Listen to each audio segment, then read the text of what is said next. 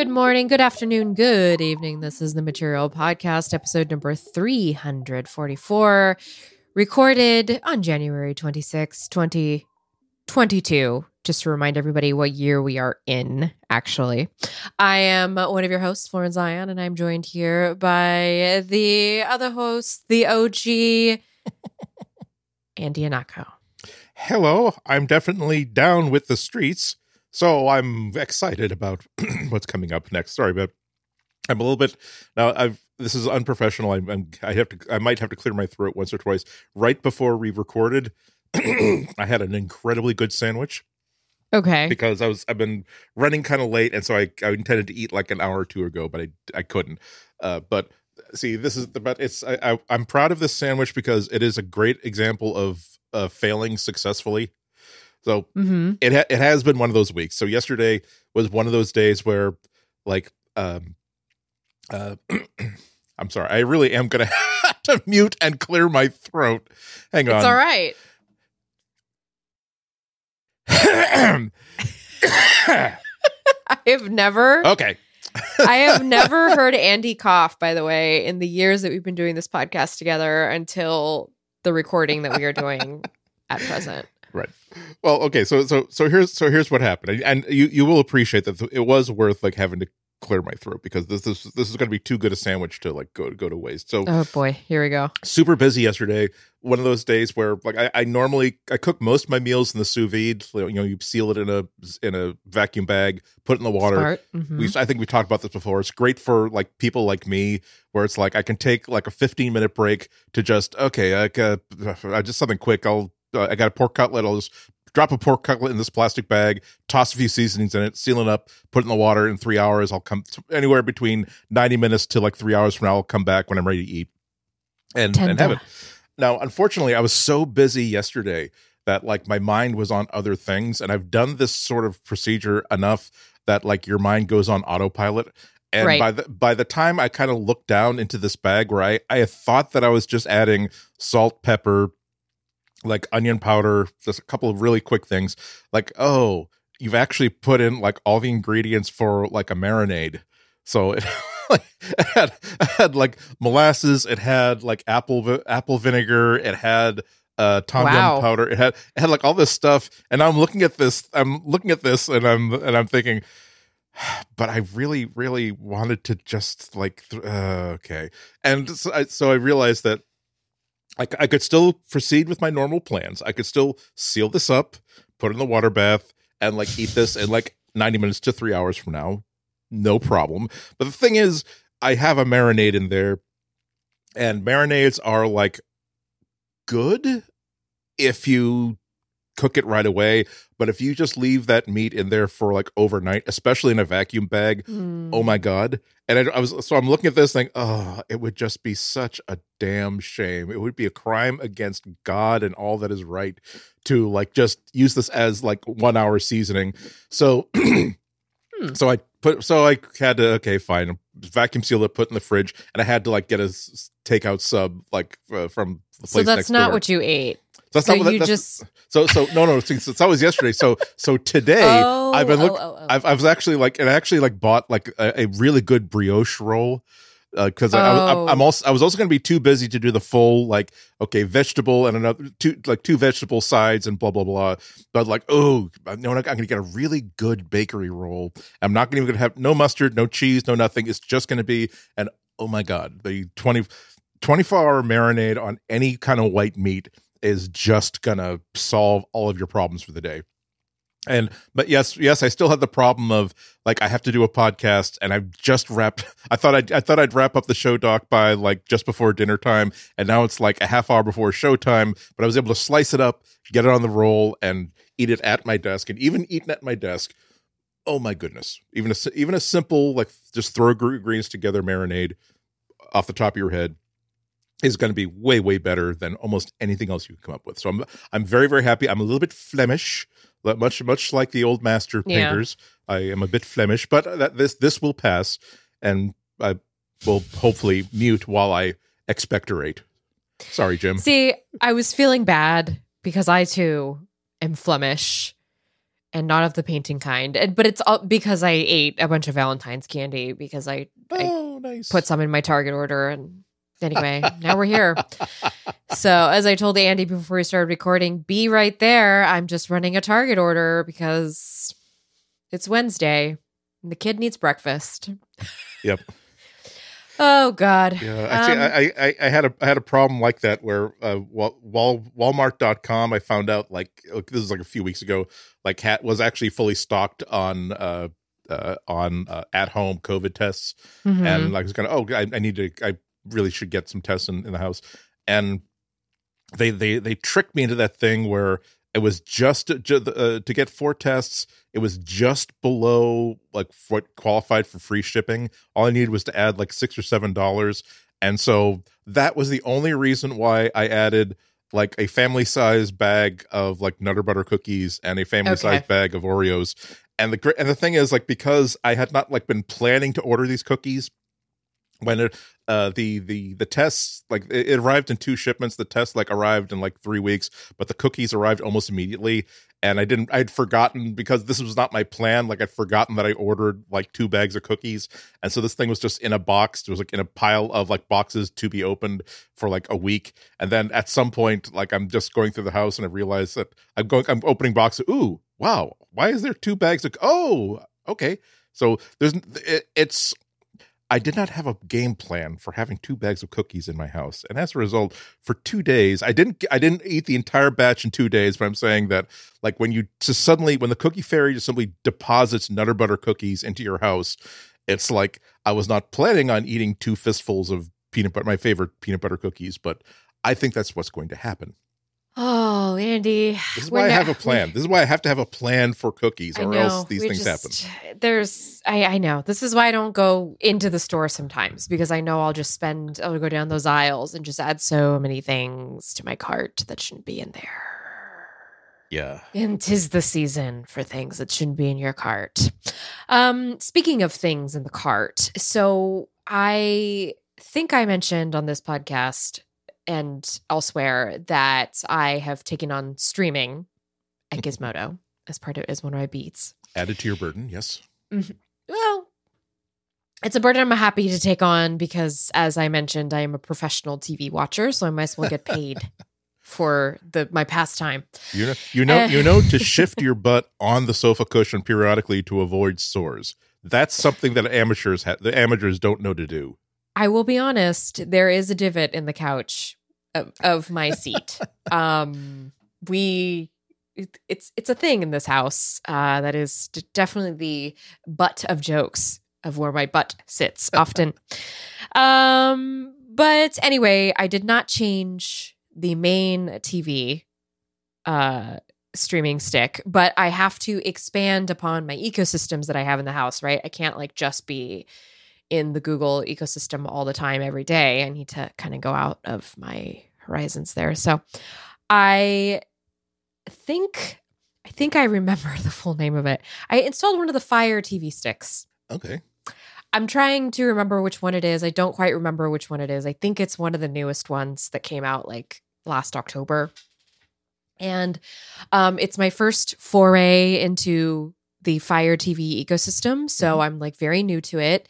And yes, I will be writing about it, but in the interim, I had to set it up. So setting it up last night so that I could because I had all these towels to fold and it's so boring.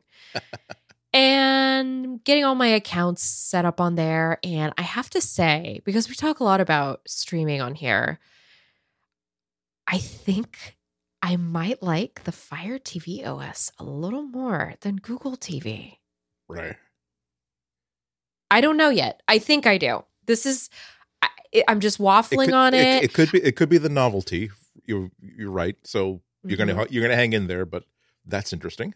And I put it on the bedroom TV. So my TV habits up there skew more towards like the binge watching than the prestige TV as we do on the living room TV. So it's going to be an interesting journey. I just wanted to share that's what I'm embarking on. Eventually, I have to grab a Roku at some point as well and get myself into that ecosystem somehow. And but does it's that interesting. But does that throw you at all? Because like talk about muscle memory.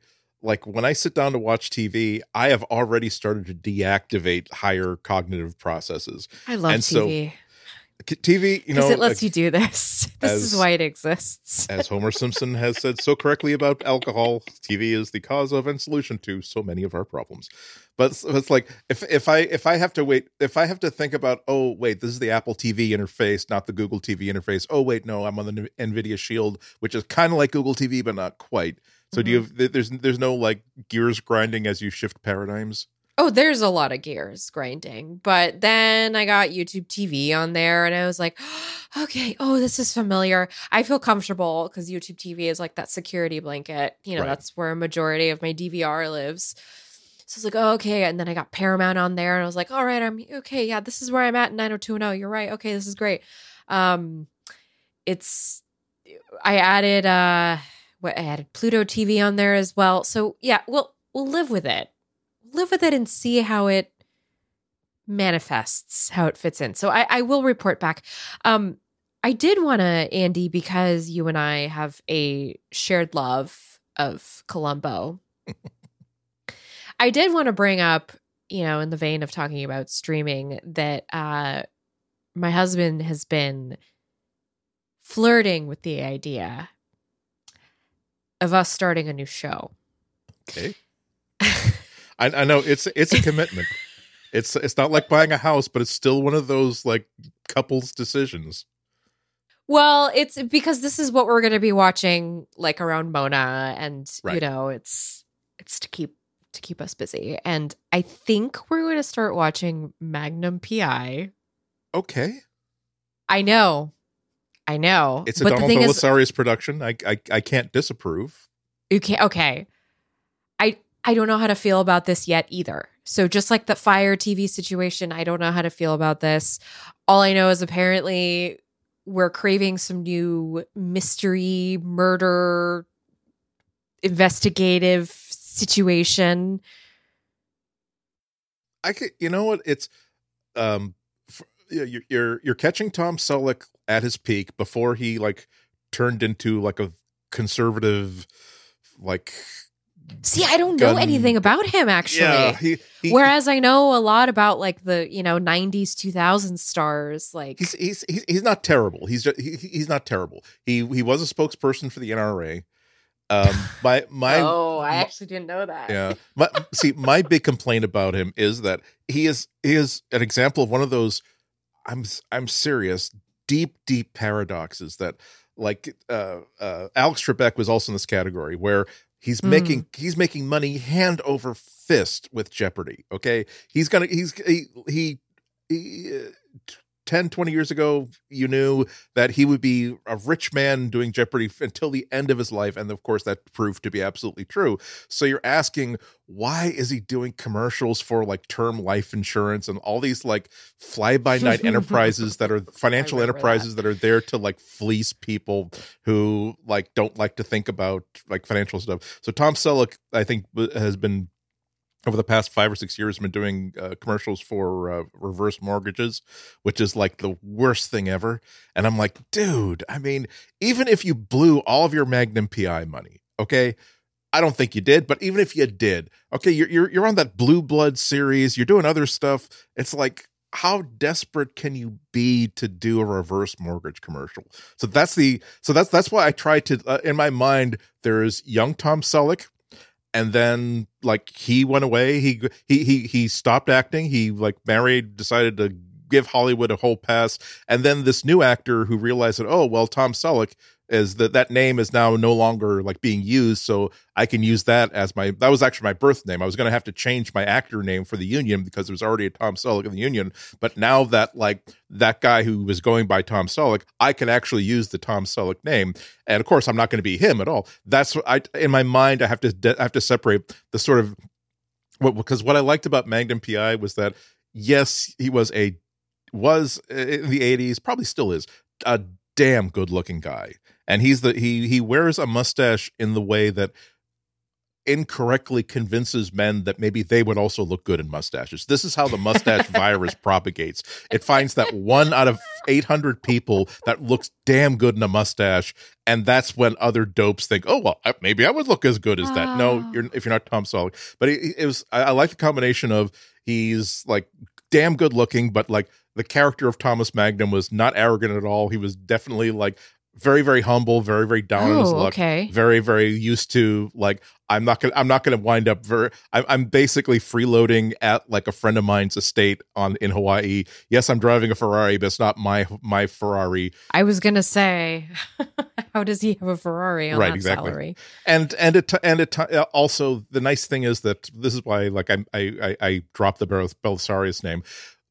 It was your 80s like detective like action show, but however they were absolutely not afraid to, like, in the writer's room, like when it seems as though when they got the first draft of the script, said, you know what, there is an opportunity for a moment here in Act 2 to have like how would a Vietnam veteran who is having troubles like reintegrating himself into main society after several tours of duty, like how would he react to this? Would he kind of withdraw a little bit? Would he do something that would not be terribly heroic? And it was able to add some complexity to it. They did an entire episode in which I still remember it, where he's taking some exercise, doing his usual like daily kayak, like in the harbor or whatever. He gets sideswiped by like this tourist in like a speedboat. He's not hurt, but like he's thrown off the thing and pulled out to sea, and he has to like tread water for like 24 hours like before he's rescued. And so this is like, how does he dig down and like find the will to like continue to tread water and do stuff like that? It's not about, oh no, sharks, oh no, there's communist like frogmen who are attacking me with spears. It's more like he goes like into his own mind and into his own past, which I thought was, even as a kid, like, wow, that is, a show like Magnum PI does not have to like be that complicated emotionally. They had many easier opportunities they could have pursued, and I was impressed that they decided to go that way. So no, I think that, and while also being lighthearted and doing things like, you know what, Frank Sinatra is actually affordable at this point in his career, and he hasn't acted in a while. Let's like have him come on for a few episodes as a detective from the mainland. Oh, now I can't wait. Yeah, so it's good stuff. I think you're in for a good time. It's no Columbo, but I think you're in for a good time. There's no other Columbo. The Resonance, like the link that I have with Columbo is unlike anything out there. But, sometimes it's time to branch out and try something new, just like we are with the Fire TV. So, well, we do have a show full of Google happening right now. First, we're going to talk a lot about how Google is bravely withdrawing a browser privacy standard that privacy advocates hated and browser makers refused to support. Oh, Google. It's so hard for you to do. So many people protesting. It turns out that if you put the writing on the wall right in front of them, eventually they will say, you know what, that's significant. Perhaps that should affect our decisions. It's like that balloon guy who makes those balloon memes. Also, Google has created a new executive VP position in charge of technology and society who reports directly to Sundar Pichai. We'll tell you why that was on our radar. And there have been so many Google hardware rumors this month that Andy and I felt, you know what? It's time for a roundup. So let's do it. Let's go. Let's do some roundups. Indeed. Do you want more Google traffic? Maybe you're struggling to rank and not sure what to do about it. And the idea of hiring an SEO agency might be outside your budget. Your solution is Ahrefs Webmaster Tools, and is free. The best part is this isn't a 14-day free trial offer. It's just free. And it's a super powerful tool that'll do a full website audit for you and keep working for you. It'll scan your site and prioritize precisely what you need to fix to improve your search results. So you can see which keywords your pages are ranking for, understand how Google sees your content, and discover how making changes can blow up your traffic, which could do a lot for your business. It's time you started getting Google to work for your business. Go to hrefs.com/webmaster-tools to get the free tool now, or click the link in the show notes. That's hrefs.com, ahrefs.com/webmaster-tools. Our thanks to Hrefs for their support of material and all of Relay FM. Well, if you've been paying attention to Google's cookie crumbles, then you might know what we're talking about when we're talking about flock.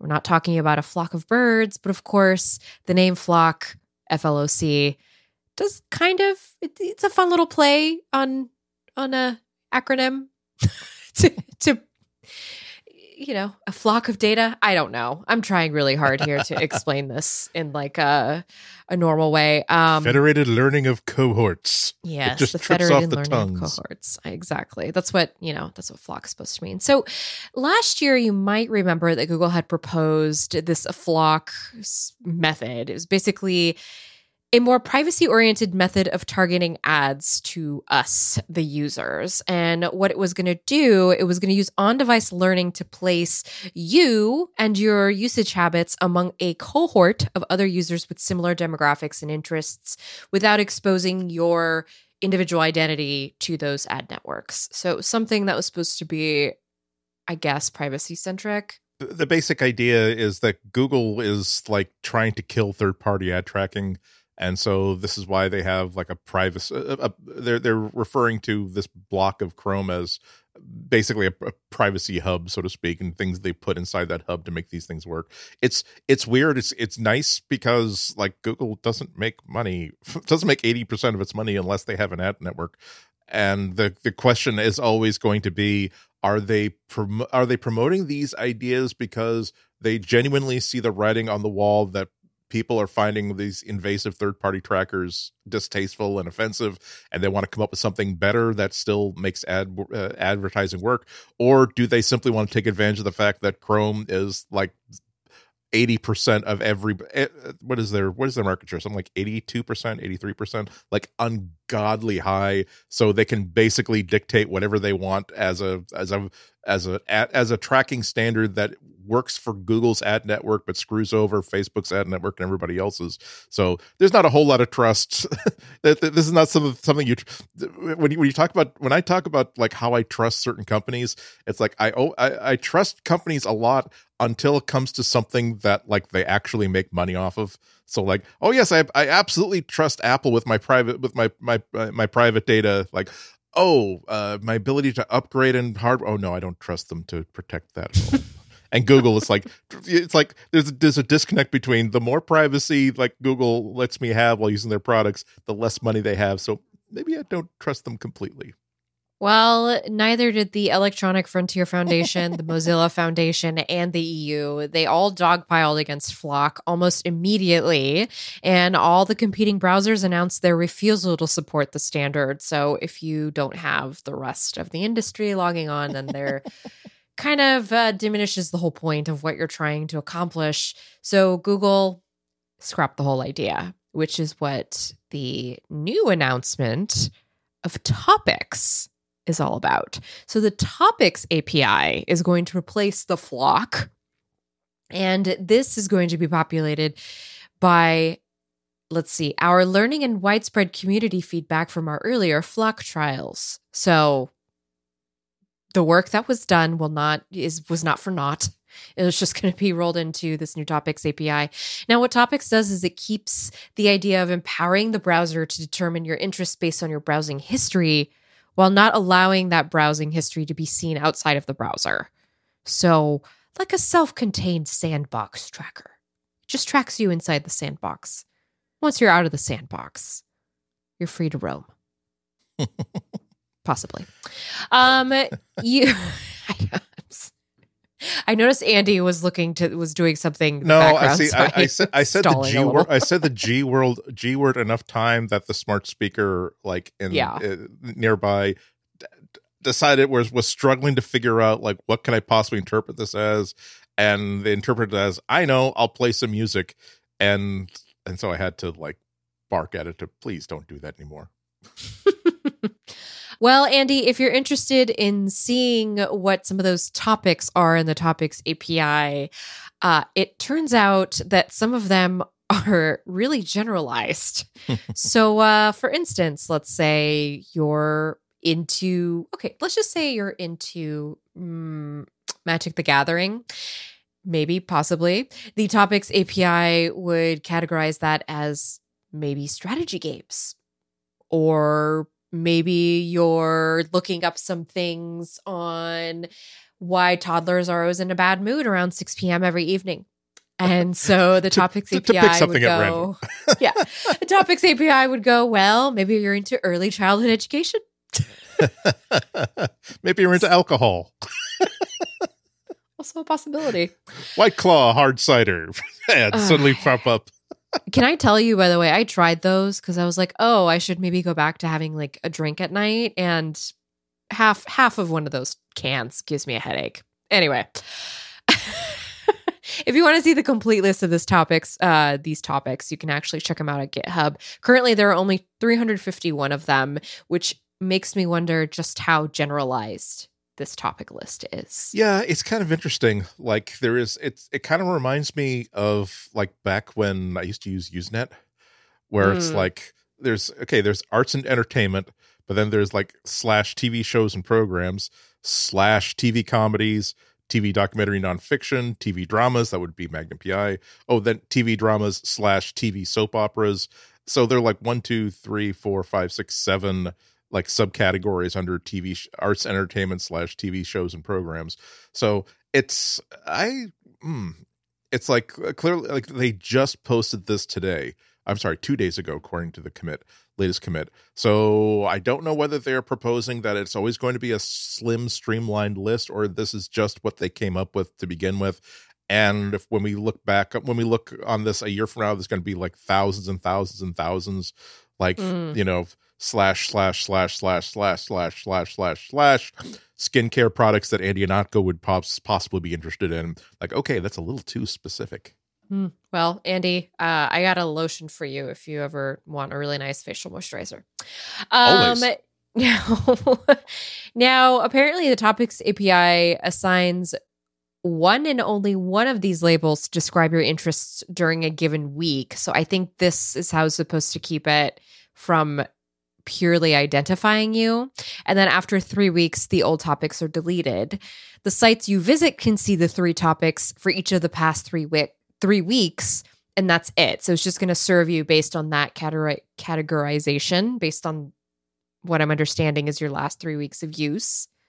So I guess if 1 week I was having like, I don't know, I was just following a crazed tickle to go find out about some new cult, then I imagine the week of my cult research following the week of my looking at, I don't know, organic diapers would somehow couple me into whatever category, but not enough to identify me as Florence Ion, the woman who so and so and so and so. Like, that's the general idea I think of this. The thing they're keeping from Flock is that it's that rather than any website being able to deposit, any marketing around network being able to just deposit a cookie and identify you and develop its own profile of you based on God knows what, going back God knows when, that no, all they can find out about you is that here are the topics that you were interested in 1, 2, 3 over the past 3 weeks, and 1 per week, not just 100 of them. And you don't get to know who this person is, or if you're going to figure out who this person is, you're not going to get it from this this new Topics API or through depositing third-party cookies, which once again is something that Google wants Chrome to like not accept or not make work. And okay, we'll see how it works, I guess. The thing is, like, there's just so much money involved, and there's absolutely zero regulation stopping, like, giving actual consequences against these marketing teams and marketing networks for like collecting this information, that they will find ways to do it. I mean, if they're going to be able to simply, there are all kinds of research papers on different biometrics alone, saying I can figure out by your typing speed and your typing habits, like that's a piece of data. I can tell by where does the mouse go and how fast does it go. That's another piece of data. I mean, they've moved way beyond just getting a what's the screen size, what's the processor, and what other apps are loaded in. It's like this is why, like, I'm really hoping for some sort of federal level law that says that, look, your private information belongs to you. You can lease it out as an explicit agreement to certain organizations on a time limited basis, but this belongs to you and it cannot be taken from you without serious damn consequences. You know, the thing that sort of frustrates me is that I don't know how to explain this to the people in my life of why it's super important to care about that level of control over your data, because we were talking about this in our recording of Gadgets, which is the podcast I do over on Gizmodo. And we were just talking about the fact that a lot of people don't actually care that they're giving this data over to be marketed to. Like, a lot of people might actually see that as a positive upside. Oh, well, I would love to have products that are perfectly tuned to my needs, and that's great. I'm still struggling with that. I feel like I need to learn a little more how to have this conversation with maybe people who aren't usually thinking about that, because I think about it every day. Yeah, you're right. I'm in the same position. I'm sure a lot of our listeners are in the same position, where a lot of this is based on principle and based on knowing how bad things can get and how bad the things we don't know about are going to get. And it's hard to put that across without sounding like you're just super paranoid. But like the next time, the next time that you find it, wow, why is it really hard for me to get a car loan, even though my credit score is pretty high, or why am I keep getting turned down for jobs? And you don't know exactly why, because it seemed as though it was a slam dunk, but you find out that whoever it was who was responsible for giving the thumbs up or thumbs down had a piece of really dodgy software installed. They're using this piece of software, subscribing to this thing. Oh, just let us know what this person's name is, what their social media handle is, and we will give you a detailed report on whether they're trustworthy, whether they're good for this job, based on metrics that we've never ever tried about. But we detect so much data from so much of this person's individual behavior online that we can tell you whether they're going to be stealing Post-it notes or whether they're going to be doing 100 hours a week above and beyond what we are actually being paid to do. And that's the sort of stuff that's really crunchy. But and I'm also with you that the problem is that the biggest problem, my biggest source of stress on Instagram is when it really does put in my feed like an ad that, wow, that really does look like exactly the sort of notebook that I would really like to have, because it'll fit the sort of notebooks, like sketchbooks, that I like to use as a pouch for the pen, has pouch for, but I don't want to give the Facebook admin the satisfaction of knowing that I actually that I actually clicked on the ad, let alone did a Google search for that product. So I kind of have to I have to launch my Tor browser, the maximum privacy, to find out where can I get information about this, because I don't want it to know that it has that kind of influence on me. I should be grateful, but on principle, I don't want you to know that your system worked. Yeah, that's just the wildest thing, because the thing that has worked on me, for instance, there's definitely some sort of marriage between Instagram and the shopping apps that I use, because I will be on Nordstrom Rack. They'll send me a little notification in the morning. This brand you like is 60% off today. I'll go and I'll do a little surfing through to see what's in there. And then I'll go to Instagram, and the first ad it serves me is that exact landing page of the sweater that I was looking at in the app. And I will be honest that several times it has resulted in a purchase from me, because it made me rethink about that thing. So I could be like, oh, well, I have $30 in the bank. I could buy myself this blouse that. I could do that. And but I also wish, I don't know, maybe as individuals, we need to become more cognizant of the way that social media traps us in these patterns. But that's a whole conversation aside from this. Yeah. Just in principle, it's I'm not one of those stupid dude bros who's dude, I read Sun Tzu's The Art of War at age 11, and that was my Bible, dude. But the one line that has always stuck with me, that I've never actually read it, but one line from it is like, "Oh, we just on principle deny your enemy access to information, just as a rule of just as an ongoing rule." That's like, if art markers are my enemy, I just need to just on principle deny them information as much as I can. It's like the first thing I download, the first thing I download when I set up a new computer is Chrome, but the second thing I download is the uBlock Origin plugin, because Correct. Oh my god, it's like such a night and day. Like a browser with ad blocking and tracking blocking, and without it is like, wow. I feel as though I feel as though like a swimming pool that's clean and beautiful and neat and has all the chemistry correct. And then when you're at that other hotel where, oh, they don't have a regular pool guy, do they? I'm not getting in there. It's true. There's something a little off-putting about a pool filled with leaves and branches and twigs and wasps. The carcasses of wasps. I hate that part. And you know that there's like things growing on the sides that would not be growing if it were a chemically uninhabitable environment. It's like, I don't want to get a rash of some kind and then have to worry about where that rash came from. I've got enough problems in my life. Give me Clorox water. It is very reassuring when you realize, ooh, my eyes are burning just a little bit. Good. I'm not gonna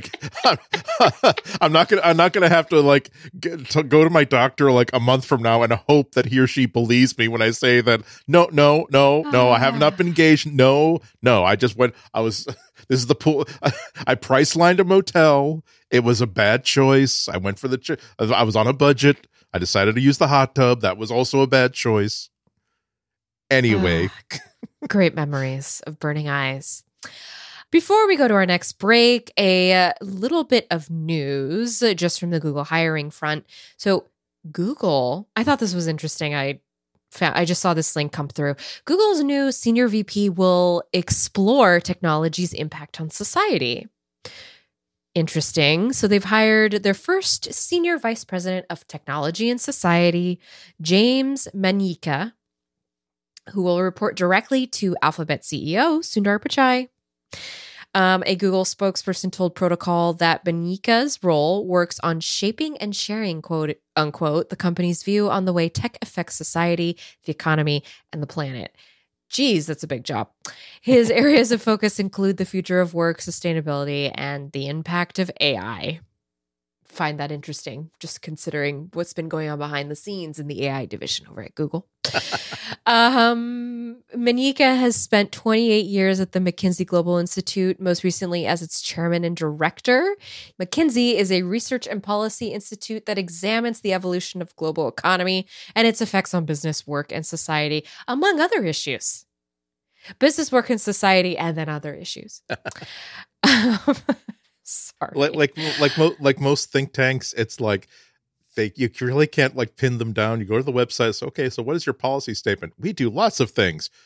Okay, such as wonderful things. Like for whom? Interested organizations and individuals. Like, oh God, you're trying to figure out how to make like a fruit roll-up bar that will survive nuclear winter for aren't you?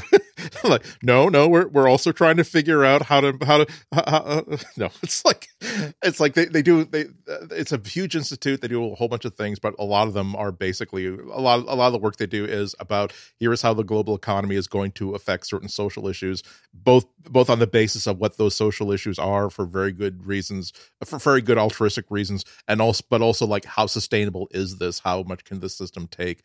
So how long can you abuse society before the revolution comes and you will no longer be able to you'll be again like in a ditch covered in petrol on fire. Ooh, grimace emoji face.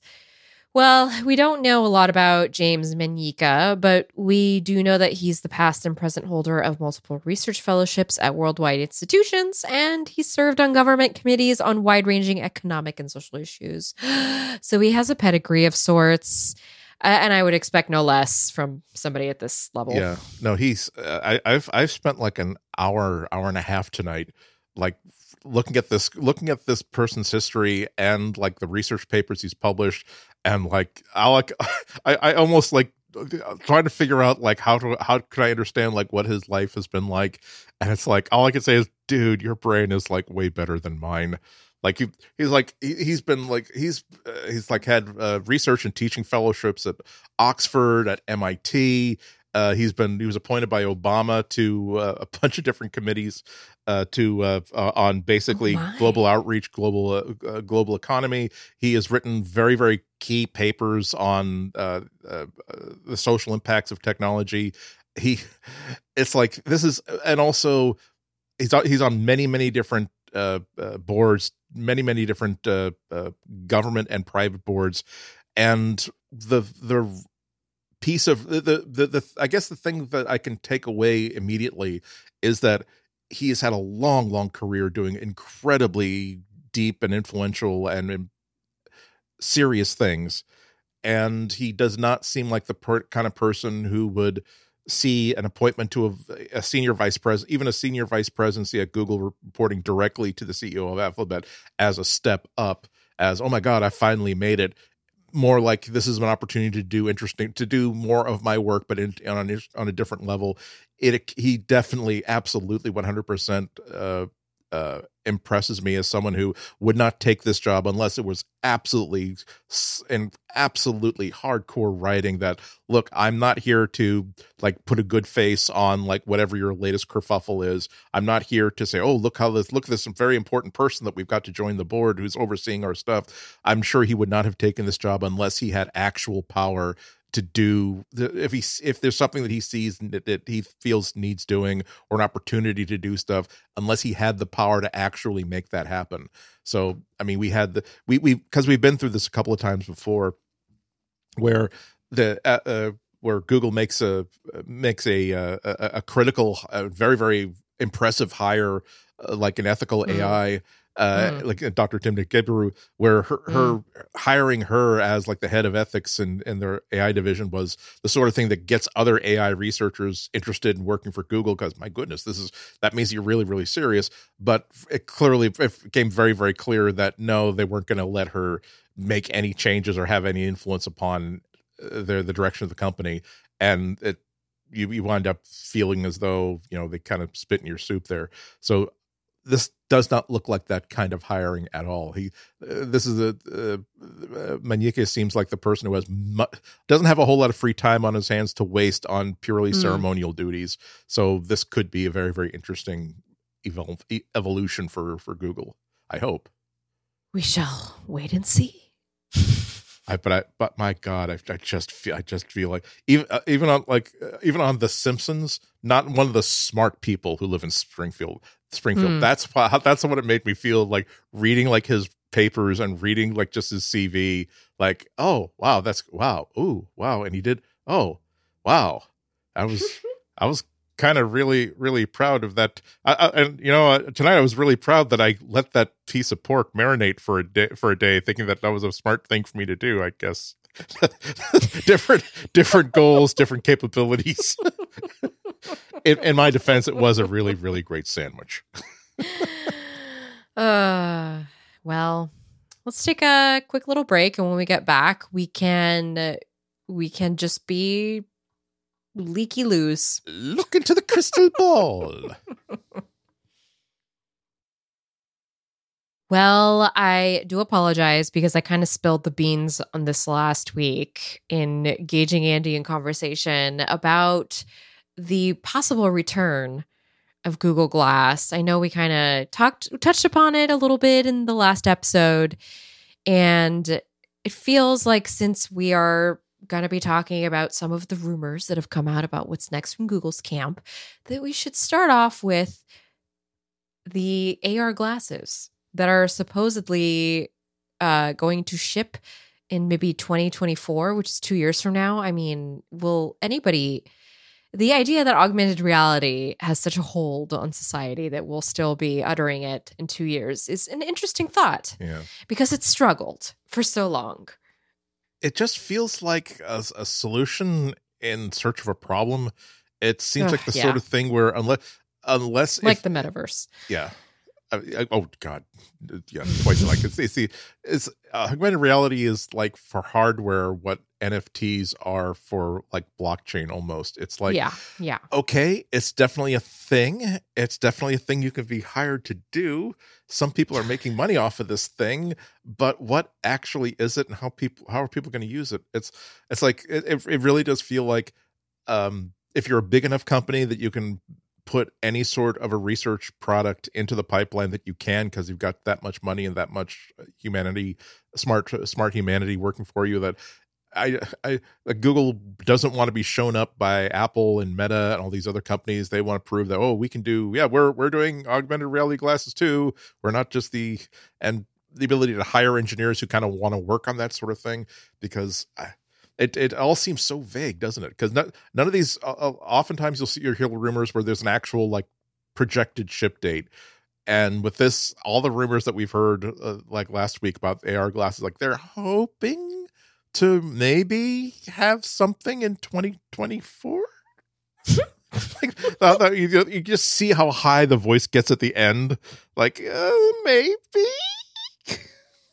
A really quick recap of what that rumor was, or leak, or The Verge, they reported last week that Google's augmented reality headset was codenamed Project Iris.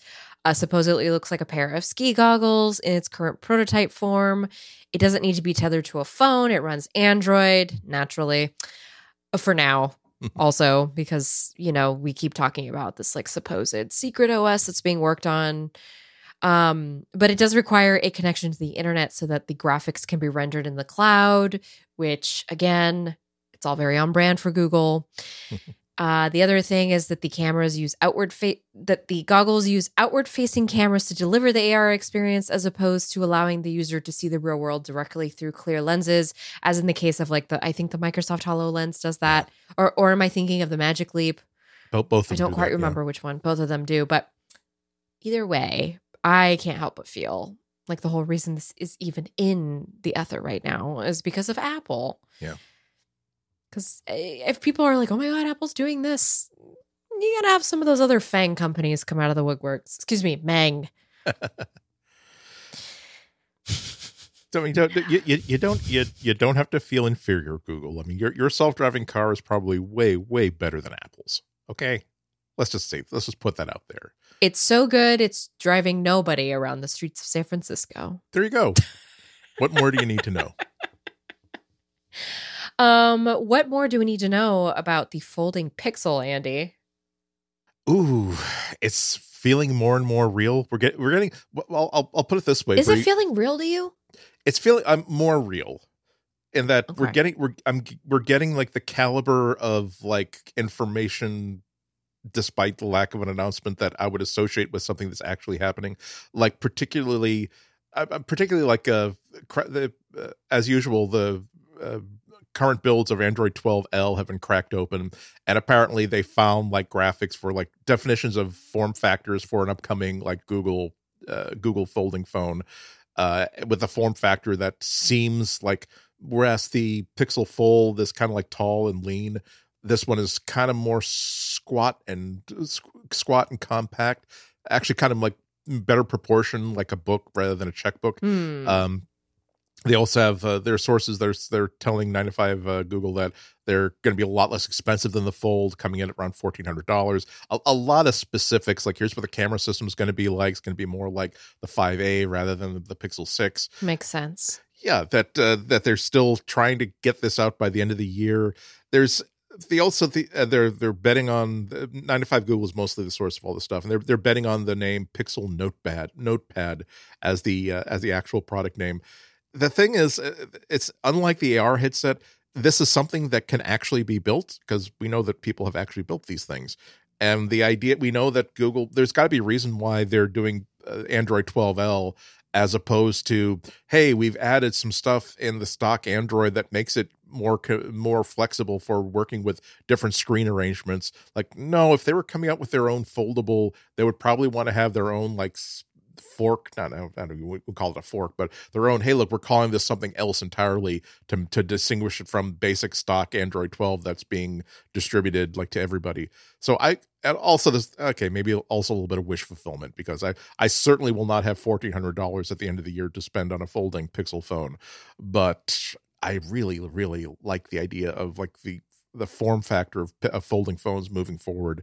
And I think that Google's like folding phone would be wonderful after 3 or 4 months after its usual 3, 4, or 5 rounds of bug fixes.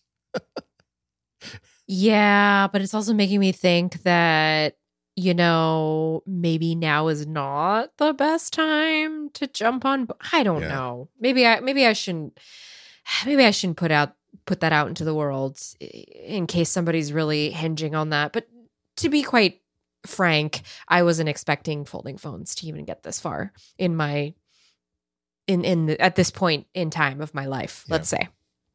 So it's an unexpected surprise. I'm not sure how I feel about the branding of a name like Pixel Notepad. It doesn't exactly roll off the tongue. Yeah. So, ooh, what's that notepad you got there? Like, it's... Dude, well, I guess we'll have to wait and notepad? See. Woo! Yeah, Mr. exactly. Fancy Pants. Yeah. I guess we'll have to wait and see. Up next in the rumor corral, and this is something that, speaking of streaming earlier, this is something that's very interesting. It kind of shows how seriously Google is about establishing itself in the streaming realm. I mean, not like that wasn't already apparent. So Protocol. So actually, let me back this up a little bit before we get into what Protocol reported on. Last week, 9 to 5 Google had posted something about a Chromecast like HD. So that kind of started the rumor mill. But then this week, Protocol claimed to have details of a cheaper Google TV powered Chromecast dongle, thanks as usual to a source with close knowledge of the company's plans, of course. The new hardware is codenamed Boreal, kind of like Borealis, just to think. But unlike the current $50 model, which is the one you can buy in the Google store right now, this new hardware would be limited to the standard 1080 HD instead of 4K at a maximum frame rate of 60 frames per second. I do think it's interesting, as an aside, that one of the things I read is that this would have support for the AT1 standard. Yeah. Which was Google's spearheading that like open source video codec initiative. It's essentially what it is. And this standard is something that tends to be used in like the low end streaming devices that are out there. And so it makes sense that Google would want something like this at this price tier. This would probably be, I would say, $30 cheaper. Between $20 and $30 cheaper. So it'd be about as expensive, let's say expensive, quote unquote, as like a Walmart streaming dongle, which the On brand has, they have their Google TV, Android TV brands. Roku has models in that price range. Amazon Fire TV has models in that price range. So the market they're going after isn't like people like you or me. It's people who have old TV sets and they just want to add YouTube and Netflix and Hulu to it, and so they don't care about 4K. They don't care about HDR. They probably hopefully don't even care about having lots of apps on it. The one thing about the rumor that kind of raised my eyebrow was that the rumors are saying that it's going to have just 2 gigabytes of like onboard storage, which is wow. I've got a $50 Chromecast with Google TV in the bedroom. It's not like I'm using it as like a streaming computer or anything like that. I really am just using it for watching TV in the bedroom. And 8 gigabytes is, I am bumping my head on the ceiling of that, because we no longer are living in a YouTube, Netflix, Hulu world anymore.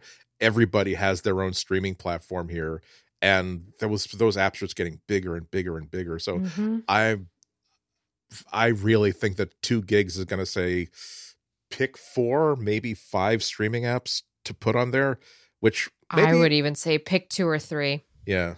it's like, okay, we'll see how that How works. It's fast just a this is rumor. going to be? Andy, have you used the new Android TV? It's not quite Google TV. It's just Yeah. like updated. It's still very slow. It's not Yeah. very streamlined. And I worry about these things. Yeah. I mean, are people going to have a real crappy experience with it? Like, it's nice to save $20, but for a certain market, that's a really important $20. That's the difference between even if they can afford the extra 20 or not. It's like they don't have $50 worth of interest in adding streaming to an old TV. They have $30 worth of interest or $20 worth of interest. Exactly. And I'm also just thinking about the on streaming stick that I was using in the TV before I switched it out to the Fire stick. And when that thing is slow, it's just like, come on.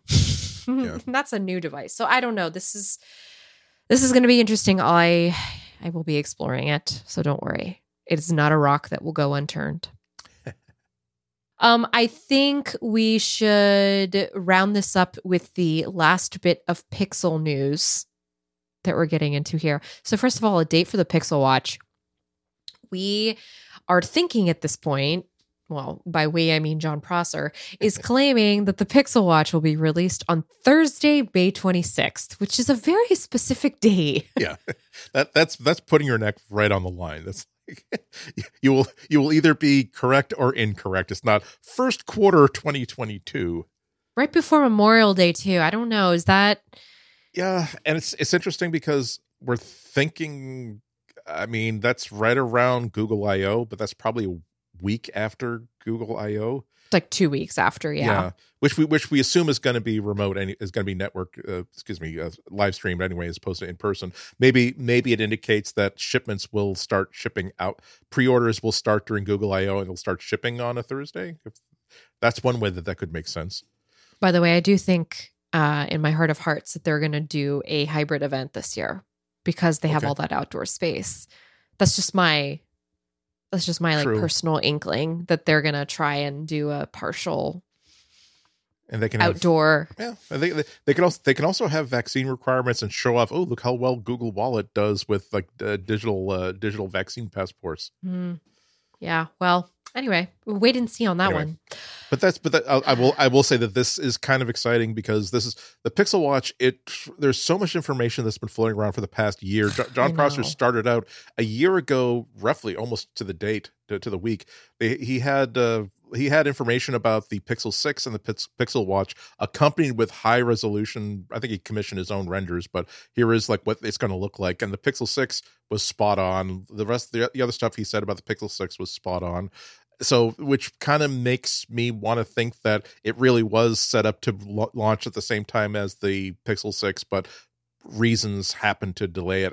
But it looks beautiful. It looks like a premium like watch. It looks like it could have been, if Apple had designed a round Apple Watch, this could be what it looks like. Very bezel-less, very, very sleek, replaceable bands, no Qualcomm chip, its own Google Silicon. So yeah, this could be exciting. I've said before that I have like $110 worth of Google Store credit because of my buying the Pixel 6 Pro, and I've got that earmarked towards a Pixel Watch, because if they do come out with one and it seems like they're not just trying to do like a fitness tracker, but they're trying to do something that learns from all the lessons, good and bad, from the past 5 or 6 years of Wear OS. That could be very tempting. I have a theory that I like to put out in the ether, and this will segue us into our last rumor of the mill, which is that I feel like Google I/O is going to be a economical launch point. I don't know what I was trying to say there. I'm trying to say that Google is going to launch a bunch of budget devices at the same time. That's what I was trying to say. Because, the last leak that we're ending on is the Pixel 6a. A leaker called Max Jambor, who I am new to, is claiming that the traditional mid-season budget edition of the flagship Pixel will be released in May. It was released later the last year, but that's because of all this COVID situation. So Usually it comes out during Google I/O. Previous rumors have said 6.2-inch display with a 60 hertz refresh rate, but a really big battery on the inside. Tensor chip, so the new phone can have some of the same tricks as some of the Pixels that are out, as well as a camera system that's similar to that of the 5A, not the Pixel 6. So still a very capable phone, but again, at that like budget price point.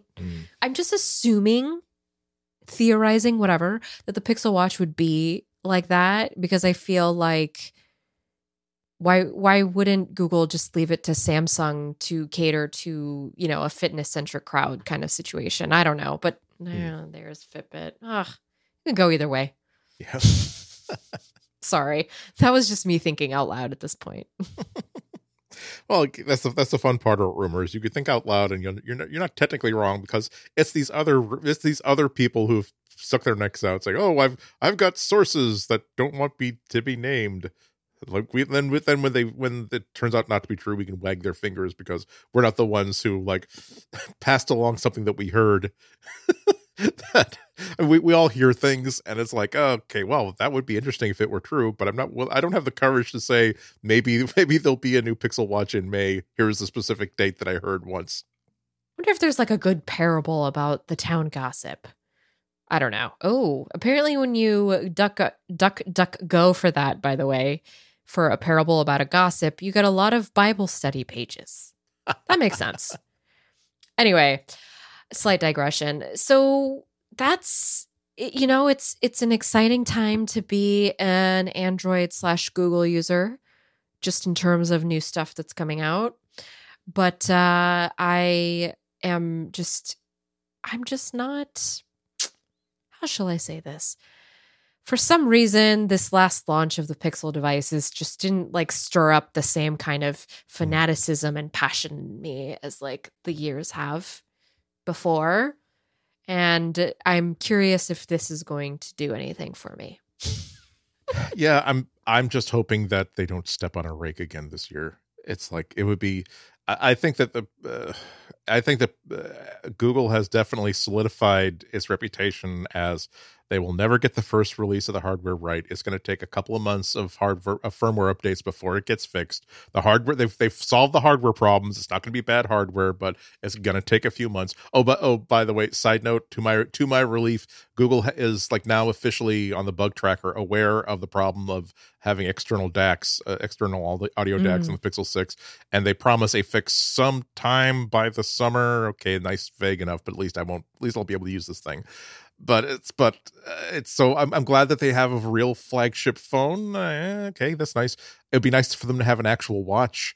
And if they were to actually create, if they were to surprise people and have a foldable phone that makes sense, that is actually affordable, that doesn't cost as much as a mid-range to premium laptop, that would be pretty exciting. That's the thing that always I acknowledge that as a freelance journalist, I have never had a certain level of income that will allow me to access a certain mindset. Again, I'm not criticizing this mindset. It's like there are times I have to remind myself that, okay, the Apple headphones cost $500, but there are a lot of people who will have like 2 or 3 pairs of headphones and 2 or 3 pairs of very expensive headphones, and they don't mind that it costs like $200 or $300 more than what some arguably comparable headphones cost. Maybe there's part of that going on here, but I can never get my head wrapped around the idea of, okay, $1,900, you can either have this really, really good, by no means bottom end like MacBook, or this really, really good infringing upon premium end Windows notebook, or you could have this folding phone that Samsung isn't really sure how to make correctly. Which do you want? Well, no, the cameras actually kind of suck compared to the one that costs like $600, $700, $800 less.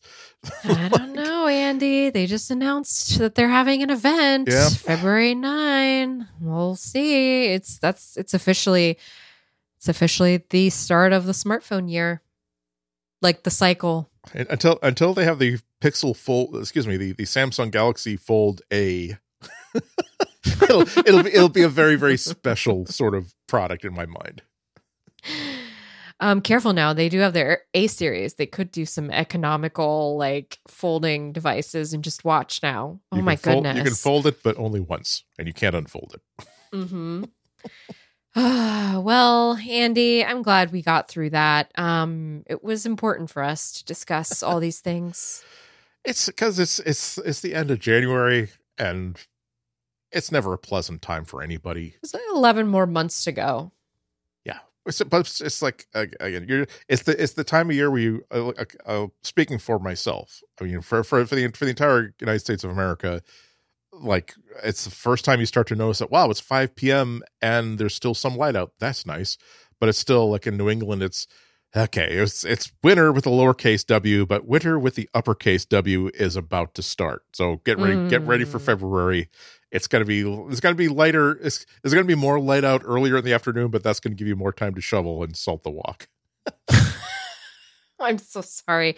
Well, Andy, before we go, are you up to radio this week?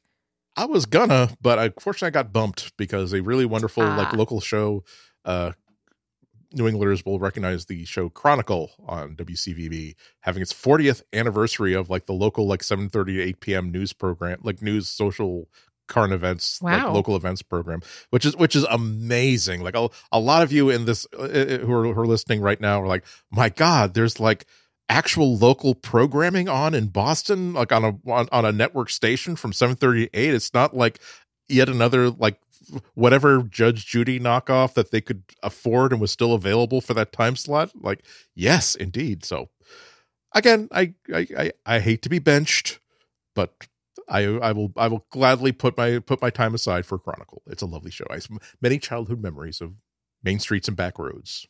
Well, thank you, Andy. Then I guess we will hear you next week. Or you can always go to the website and hear Andy's past archives. Indeed, WGBHnews.org.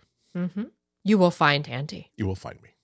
As for myself, I mentioned earlier that I do a podcast for Gizmodo called Gadgets. You can check us out. We publish every Thursday, and you can hear more about what I'm doing over from that podcast. As for those of you listening right now, if you'd like to support us further, you can go to relay.fm/material to find out more information about how to become a member of Relay FM. You get lots of perks, including bonus episodes from us, as well as just other perks from the other podcasts here on the network. We do appreciate everyone who is a sustaining member. We really love you. Thank you. Kisses. So much that we give you a whisper.